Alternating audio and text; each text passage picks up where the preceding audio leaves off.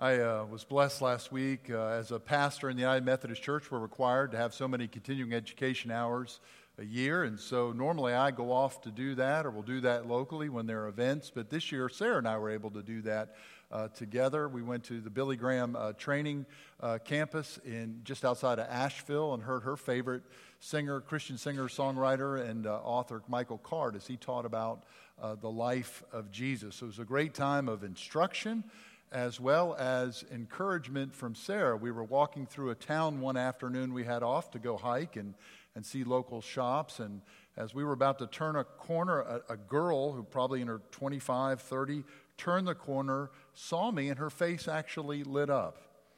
And I made note of this to Sarah. I said, I don't know if you noticed, after she couldn't hear me, I don't know if you noticed, but that young woman smiled when she saw me, and my wife immediately responded, you probably reminded her of her father. So anyway, wow. There are many Psalms we're not going to get to. This will be our last time in the Psalms. I hope it's been a blessing to you. I would have looked, there are so many others we could have looked at. Psalm 19, C.S. Lewis said it's the most beautiful piece of poetry ever written. Or Psalm 121, right? I look to the hills. Where does my help come from? Psalm 23. And then there are other Psalms that are favorites of mine. We didn't get to all of them, but I hope you'll continue to read. We're in the 90s now in our Bible reading plan, so Ben has us reading all 150 Psalms this summer, so I hope you'll do that. But Ben will be preaching next week, so please be here for that. But we'll finish this series today. Just as a quick reminder, 5 books really put together, 5 different sections of the Psalms, and there's everything here put together. I grew up in the 80s, and I remember the Big Mac commercial. Do you? 2 all-beef patties, special sauce, lettuce, cheese, pickles, onions on a sesame seed bun. Some of you can say that, but here's this, all the components of this burger was in the ad. And in the Psalms, you get it all. We look to the praise Psalms to help us worship. This is a hymn book, but that's the minority of the Psalms. We get Psalms of praise. We also get Psalms that are thanksgiving. We get some Psalms like this one and last week that are part of the liturgy of the church. We get songs later in the Psalms of ascent, the songs they would sing as they approached the temple for the festival worships. We get mostly laments, just hard prayers. Where are you, God? When are you going to show up and show your justice on this issue, or even sometimes these people?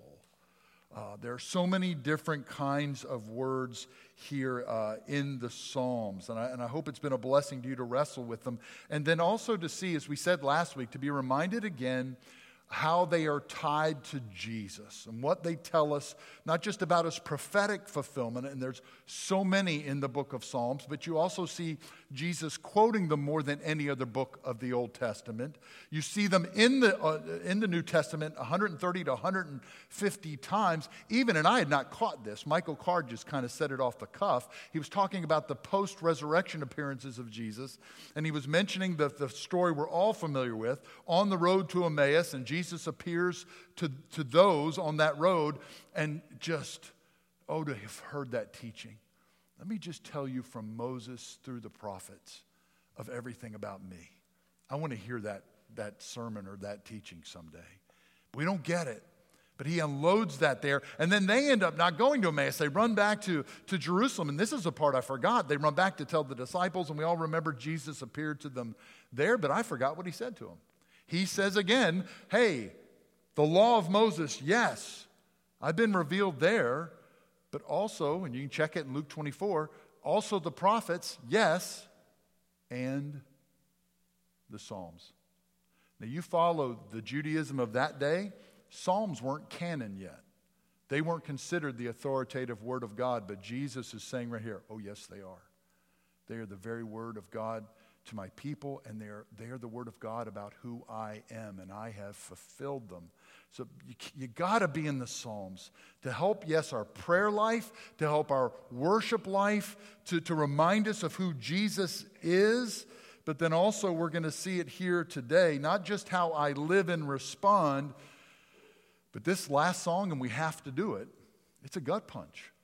It's a tough word. And there's a lot of tough words about revealing who God is, that we don't miss him and we also don't miss our response. We were back last week in Psalm 84, but if you remember, if you read along with us in the Bible reading plan, Psalm 85 says, there is no one like you.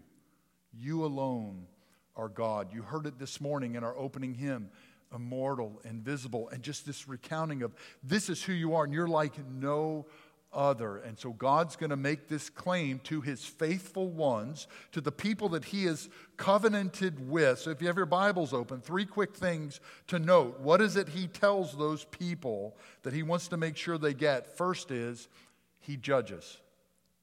God judges, verse 4 and verse 6. And we can't skip this in a culture that doesn't want to judge anything.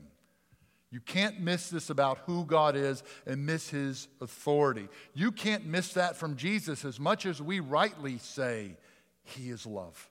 Yes, he is love incarnate, full of grace, so merciful, just over. You can't almost, how many times does Jesus move with compassion, meaning I ache and suffer with in the root in the Greek? So much is put on display of the heart of Jesus.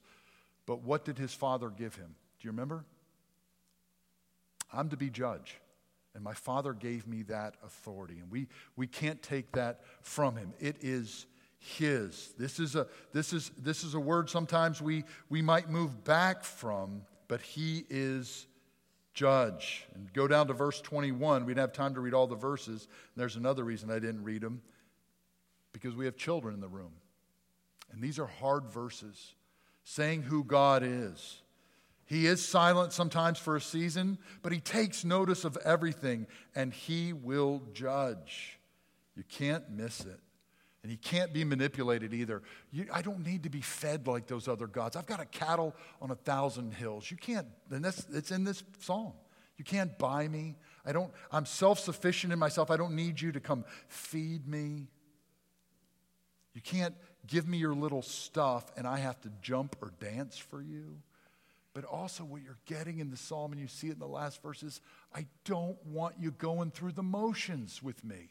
It's not just that I can't be manipulated because I'm overall, but I want you. And I want your heart. I want the thanksgiving, that last verse. I want the thanksgiving of your heart. Thanksgiving and right living. And if you do that, people, I will show you the very salvation of God. I love N.T. Wright calls it an obedience of the heart. That's what I want. But don't miss who I am. And so we see that. These first couple of verses, verse 4 and 6, we have to rightly see God as his authority. He's over all. God is judge. He judges. But then look at verse 1, 3, and 7. He also reveals. And this is what Renee reminded us about. He doesn't just look and listen. We talked about that last week, that he does watch. He does hear his people. But he is also a God who will speak to us, and he always has a word. And sometimes these words are some of the sweetest words. Jesus is about to face down the devil in the wilderness. And that accuser of the brethren, Satan, the adversary, is going to question his sonship. If you are, if, 3 times, if. But what is it the Father said to Jesus just the verse or two before that? Before Jesus steps out and fasts for a long season, and then there's a showdown with the devil himself, questioning his sonship, what has the Father just spoken into his life? This is my son. This is my son. The Father so often speaks the sweetest things. We sing about it. He speaks, and the sound of his voice is so sweet, the birds hush their singing. It's just like God when we need him to say the sweetest things. But I read a commentary this week on this chapter, and here's the title of the chapter. God calls man to account. And so sometimes there's instruction. Sometimes there's teaching. Sometimes there's a word of correction. And so sometimes the word comes, and I'll let you do the math later. Rebuke, accuse, truth, just testify against. And even some phrases I won't read because we have children in the room, of what he will do to those who will not repent, will live and stay in their wickedness. And I bet the birds hushed their singing as well when they heard these words. These are tough words. God routinely speaks correction, even to his faithful ones, to those in his covenant. And it's a word for you and for me to hear today. He is a revealer. His word is his word he wanted us to have. He speaks. Sometimes it's sweetness when we need it, grace when we need it, but also can be a difficult word. What is it this week in the word? What is it he's tried to say through a friend? What has he said in a Christian book you're reading? What's the word that you need to hear that may not be easy, but you need to hear it and respond to it? He judges, he reveals, but then lastly, he delivers. If you go down to verse 14 and 15, a commentary says here, he wants to make sure that Israel depends completely on him. When I went to, I think, 5 schools in a period of 6 years. We just moved a lot with Dad as a coach. So it was just here to here to here to here. And I remember I'd moved to a new school in junior high. And you know how it is with the new kids sometimes. It's like you're the new kid on the block or whatever. And so I got class favorite that year. You know, I thought, hey, I'm a pretty big deal class favorite. It's just because I was a new kid. We were tired of everybody else. But the next year I got it. It's like, hey, I'm kind of a big deal now. It's a couple of years running. I remember got it all junior high, and then my sophomore year, I got most dependable.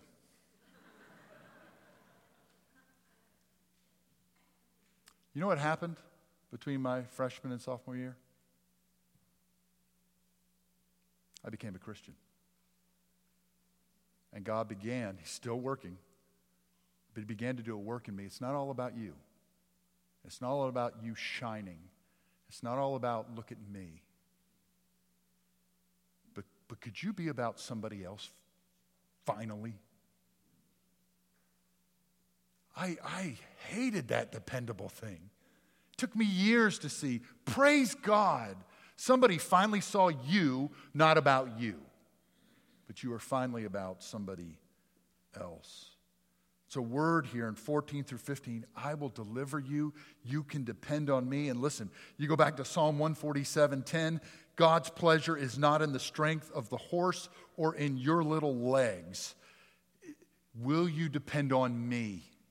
One of Josiah's reforms, when he has to just rebuke the people of God, is to burn the chariots of the sun with fire. You all have been depending on horses. Are you and I living so that it's clear to God, it's clear to our family, it's clear to our friends? I'm banking on God. Church, are we a church where we're depending on this person or this program? Or are we living and have the faith to say we're banking on God to move through our church? It's got to be him. He will deliver. He will be found faithful. He is dependable. And you see it here when he's talking to his faithful ones, 14 through 15. Psalm 50 is saying, the son of Asaph is saying, you can depend on him. You should depend on him, but you have to. You got to do it. Are you depending on yourself or things of this world, or is it God alone that we're banking on because he will deliver? So often when you and I see a word here about who God is, then we get a word of what's to be our response. And so we've been seeing this clear word throughout the Psalms. God is this and the other gods are that. And so there's also to be just as sharp a contrast. Here's how God's people respond to him, and it's completely separate from how the other worshipers of the other gods respond. And listen, when he gets into this kind of separateness, we can kind of say, oh, that's kind of high and mighty, or that's, hey, look at me. No, his separateness is so that you'll understand who he is, and that if the people can't see that he's different, they'll never come to him. Even Simeon, when he lifts up the Christ, says, yes, he's been faithful to Israel, but look, this Christ child is a light to the Gentiles. To those who are far from God, he's come to draw them back to God. And so when we talk about separateness from things that are unclean, and we'll talk about in a minute, and we're going to see this contrast. You see it happen here really at 16 and 17, this shift. I've been talking to my faithful ones, but now I want to talk about things that those who are far from me do. But it's a word you and I need to hear, because this is the other side and how they respond to their gods, and this cannot be a part of our lives. A couple of things very quickly. First, verse 17. Here's what the wicked do. They hate instruction. They hate instruction. And again, this goes back to what we just talked about. Can you and I receive a word? Sarah and I, on that day off we had, we went up the Blue Ridge Parkway and did a hike up, about a mile hike up to a lookout. And as we were on our way up, there was a family coming down, and a teenage, I say she's teenager, probably anywhere from 10 to 14-year-old girl was leading the way, and she didn't stop talking from when we saw her at the top of the trail till she passed us. And it was complaint after complaint after complaint. You could tell she was hot and tired. She did not want to do this, and she was done. And her mom and dad were lagging behind. And I wanted to say a word like that. We've had children too, but all the mother said to us was, "She's just getting warmed up."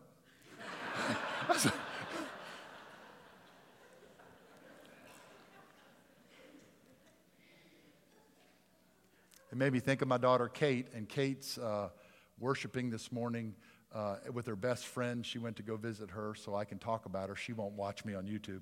So every child, if you have a friend, every friend has a favorite phrase. If you have children or grandchildren, everybody's got a favorite phrase. My son, Seth, his favorite phrase is "let's go."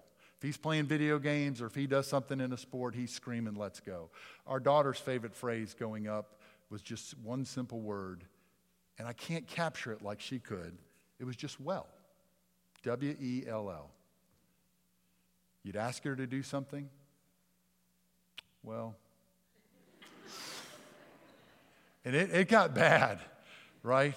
Even recently, I'm in trouble, don't I? Even recently, 20 years old, she just turned 21 when she was 20, we had asked her, "Hey, would you walk the dog this afternoon?" And I came home, and I said, hey, were you able to do that? And she said, "Mom texted me about it." Well, you know me. She didn't do it. And so, but I remember one time we had just been on to her. You can't say "well" to us in response. And finally, one day, I had given her some correction, and I could literally see her biting her cheek not to say it. And she went back to her room, and I went back to her and just jokingly said, "Baby, if you need to say it, you can say it." She didn't say it. As soon as I shut the door, well.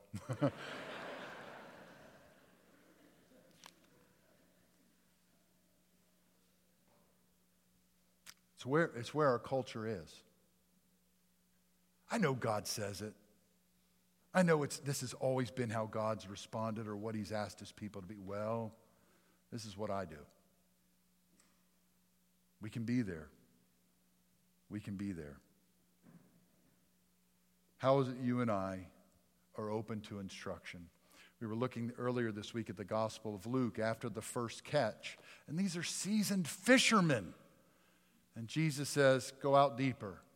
And look, the disciples are clear. We've been out all night. We've already washed our nets. And what's the next line in Luke 5? And when they had done this, there was no well. You say it. We're experienced. We've already washed it. We'll do it. How is it you and I need to be open to instruction? You see the wicked hate instruction. Go down to verse 18. They also are joining with sin, even celebrating sin. And again, the reason God gives clear contrast, I love what John Oswalt says about the Holy of Holies. It's not so that God won't be made known, that he'll hide from his people behind the veil, but God will only be known correctly. He is a God of holiness. He is a God who is judge. But his whole heart was that veil would be ripped and he'd have full fellowship with people, but he's going to be known correctly. And so it's a good word for us as God's rebuking and trying to reach the wicked. It's a word for us today. How is it you and I might be tempted to join in? Now listen, there's a fine line there, church, because how are we going to reach anybody if we're not close to people? How is it you and I are building relationships with people who don't know Jesus? Church, we can't be found, and we can be there. I move from city to city to city, and just, all right, who do I know that doesn't? All I know is church people. Where can I build a relationship with somebody? How are they going to hear? How are they going to know Jesus if they don't hear, as Scripture would say? So we've got to be building relationships with people who don't know Christ, but being very careful not to join in. That there be a clearness about our life, and there was with the disciples. They watched Jesus be accused of being a glutton and a drunkard. They watched him sit with sinners and tax collectors, but they knew he was the Holy One of God. Still clear, yet he reached for people. Is there a check that needs to be on your life and my life today that I don't want anything I do, any attitude I have, any activity that I do, anything that I say to muddy the waters, that it looks like I'm joining in? And then lastly, to that word as well, is just the importance of words. If you go down to 19 through 21, he's talking about evil, he's talking about deceit, he's talking about speaking against one another. The Lord's half-brother, James, you've read that, is so clear in James about the power of words and how much of a struggle they can be for us. That talk of the Bema Seat judgment where every word will have to be accounted. There's such a power in words. I've told this story once before, but it's my favorite story about church gossip. And apparently Mildred was the self-appointed church gossip, and she held everybody in line and would tell anything you had done. But Frank was a new church member. He didn't know about Mildred until one day he parked in front of the local tavern, and she happened to be walking by. And she says, Frank, I'm going to tell you right now, your truck's parked right there. And so all I can assume is you're going into that building. If you don't move your truck, I'm going to tell you right now, I'm going to assume you're in that bar, and I'm going to let everybody know about it. Frank didn't say a word. He was just quiet, did the right thing, didn't blast back. She left him there. A few minutes later, Frank got back in his truck, moved his truck, not because of what she said, but because of something else she said. And he went and he parked his truck in front of her house, left it there, and walked home.